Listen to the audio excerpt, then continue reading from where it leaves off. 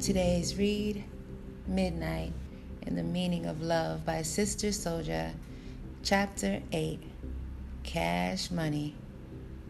By noon, I had sold one of my 3-carat diamonds. Where did you get them? The jeweler asked, eyeing the gem through his loupe, which was lodged in his right eye.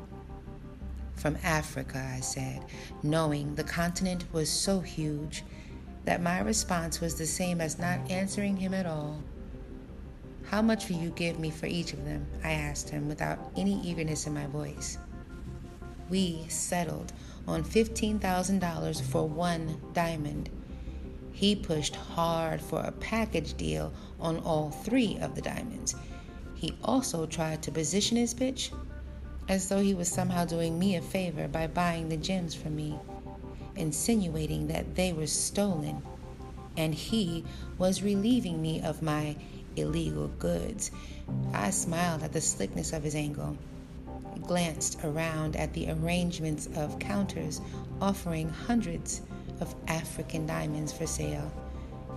I assured him that the 3 diamonds in the palm of my hand were not the stolen diamonds, and that right now only one of these precious stones was available for him to purchase.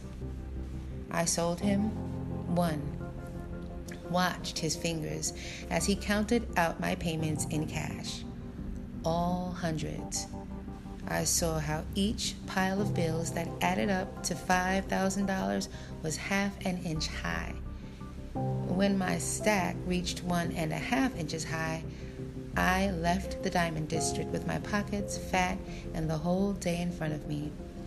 I had the watch repaired and wore it like my father had worn it years ago.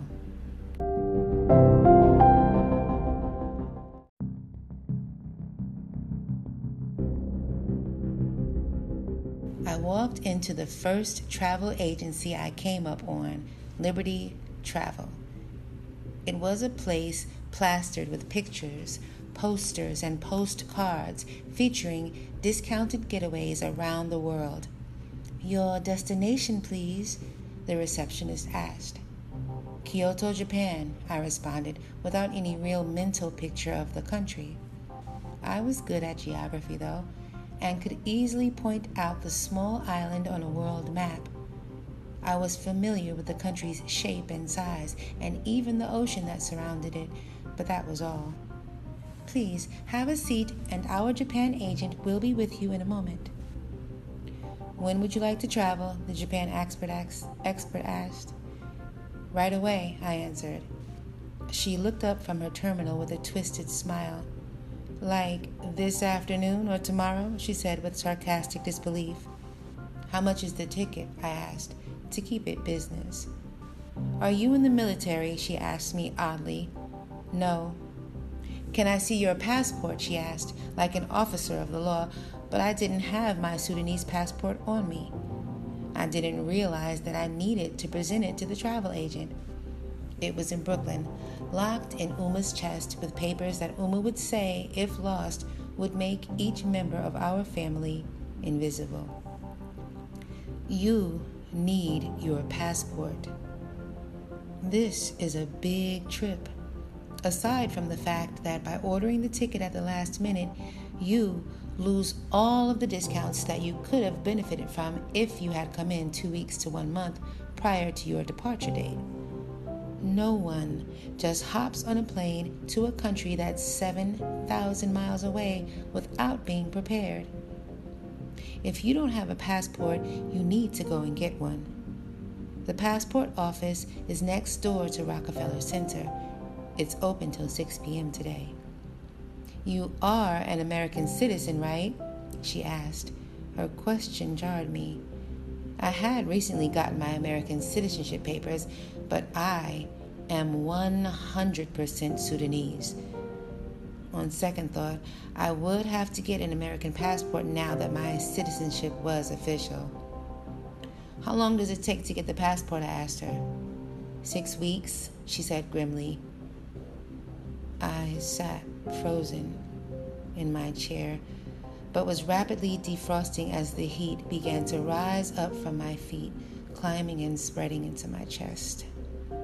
Well, you don't need the passport to buy the ticket from me.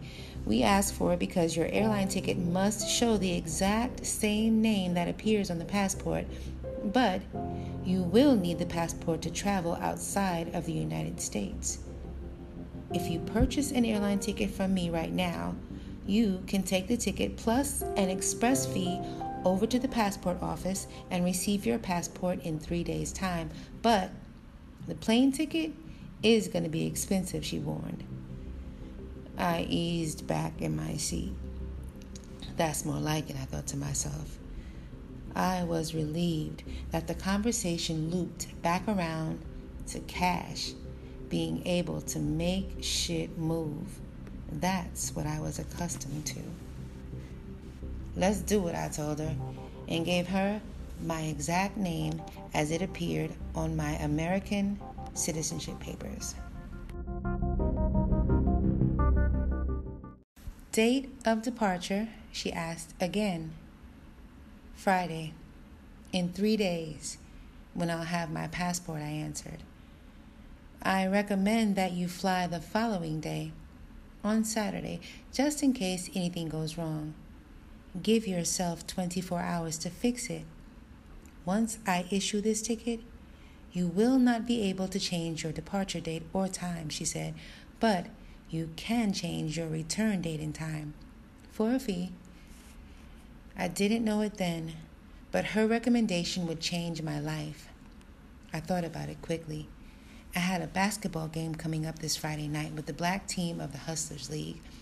I had been working hard all spring for our team to win the league and for me to get that big money prize that would put me and Uma in a more secure financial space with our business, Uma Designs. I thought about it further. Every minute and every day that I delayed or that passed me by put too much distance between me and my wife, and too much opportunity for anyone who was trying to... Okay then, I'll leave on Saturday, May 10th, and return on the following Saturday, May 17th. 1 week, please. Are you sure? It's $200 if you change the return date. 1 week in Japan is not a long time, she cautioned. 1 week, I confirmed. Would you like to fly American Airlines or Japan Airlines? JAL, I answered. Soon she was asking, how would you like to pay for your ticket? MasterCard, Visa, or American Express? Cash, I answered. Suddenly I saw how important it was to have a credit card. Up until now, Uma and I had done good business without one for 7 years living in the United States. Now, the agent accepted cash for my airline ticket and for a rail pass that she recommended for the Shinkansen bullet train. She said the rail pass would allow me to pay one fare but use the bullet train all week for rapid travel back and forth between Tokyo and Kyoto. She insisted, however, that I needed to give her my credit card for her to secure my hotel reservation. She assured me that these were peak travel months for Japan, and I would be looking for trouble without booking accommodations. The fact was, I didn't have one to give her, and neither did Uma. After 1 hour in the travel agency, I had my tickets in my hand and my head filled with lessons learned. I became real clear that even though I had traveled internationally before, I had been a child back then. All my arrangements had been made by my father. I had never had the challenge of considering the details. Now, I had to listen carefully and absorb each piece of info completely.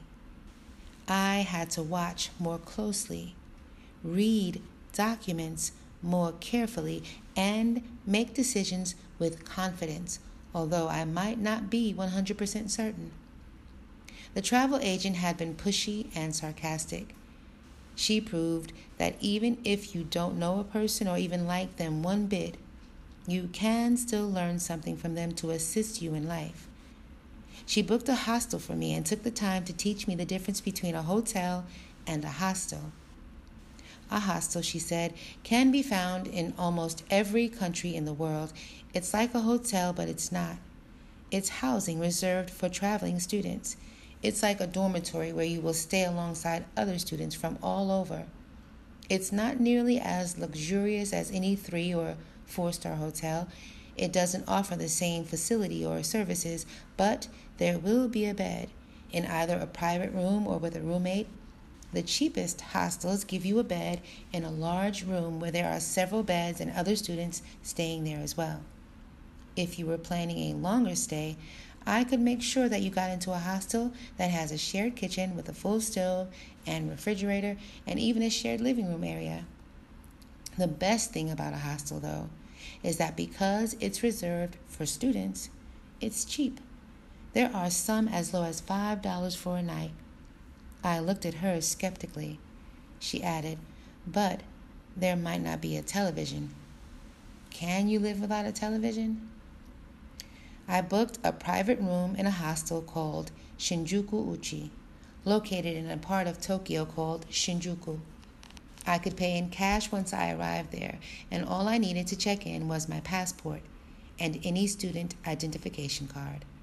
It was $20 per night, and down the street from the Shinjuku station where the agent told me there was a train going anywhere in the country. Rushing, I dashed into the passport office to get the application and requirements. I was glad I shot by there. They were asking for all types of documentation. And now that I knew the deal, I wouldn't give them any chances to delay my passport for any reason. I planned to return there in the morning and be the first person to get my joint processed. Precise Translations was located downstairs in the same building as the passport agency. I stood outside their door, gripping Akimi's diary and debating with myself. 9 minutes later, I submitted the letter that Akimi wrote to me in Japanese for translation into English. This was a new translation company for me. The one I had used for everything else involving Akimi and me was on the 3rd floor. I decided not to return to the same company because maybe they already had too much information on me and my young wife. Now, I wanted to believe that these translators remained neutral, minded their business, and just interpreted the words on the paper. What if they didn't? What if the battle between me and my wife's father thickened? I didn't want to be using the translator and paying for translations that might later be used as evidence against me. I held out her diary, but then decided against requesting a translation of it. Although it might contain all the information I needed, it seemed too personal. I thought about Uma and how private she was about her journal and papers and pocketbook. The same respect I would give to Uma, I should give to my wife, I decided. At my bank, where Uma's account was and the teller knew me from placing our deposits regularly, I deposited $3,000 of the cash I was holding into Uma's bank account. I also purchased $1,000 worth of American Express traveler's checks for my use. The travel agent had recommended this also, and when I checked her reaction when I first tried to book a hotel room with cash, I knew that if I had a few traveler's checks, certain establishments would consider me more legitimate than if I was moving around only with a pocket stuffed with dough.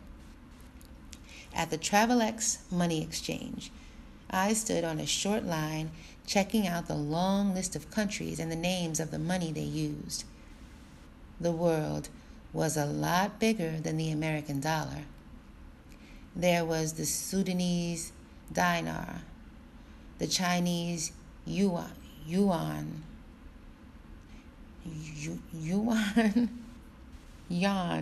I don't know how to say that, the German mark, the Indian rupee, the South African rand, the English pound, the Saudi Arabian rial, and the Japanese yen. I pushed $1,000 American dollars through the small curved slot at the bottom of the thick bulletproof glass. The teller turned it into Japanese yen. After being used to handling American green dollars, which were all the same color, shape, and size no matter the amounts, the Japanese yen looked like play money. There were pictures of Japanese men on each bill, some bills tan, some colored blue.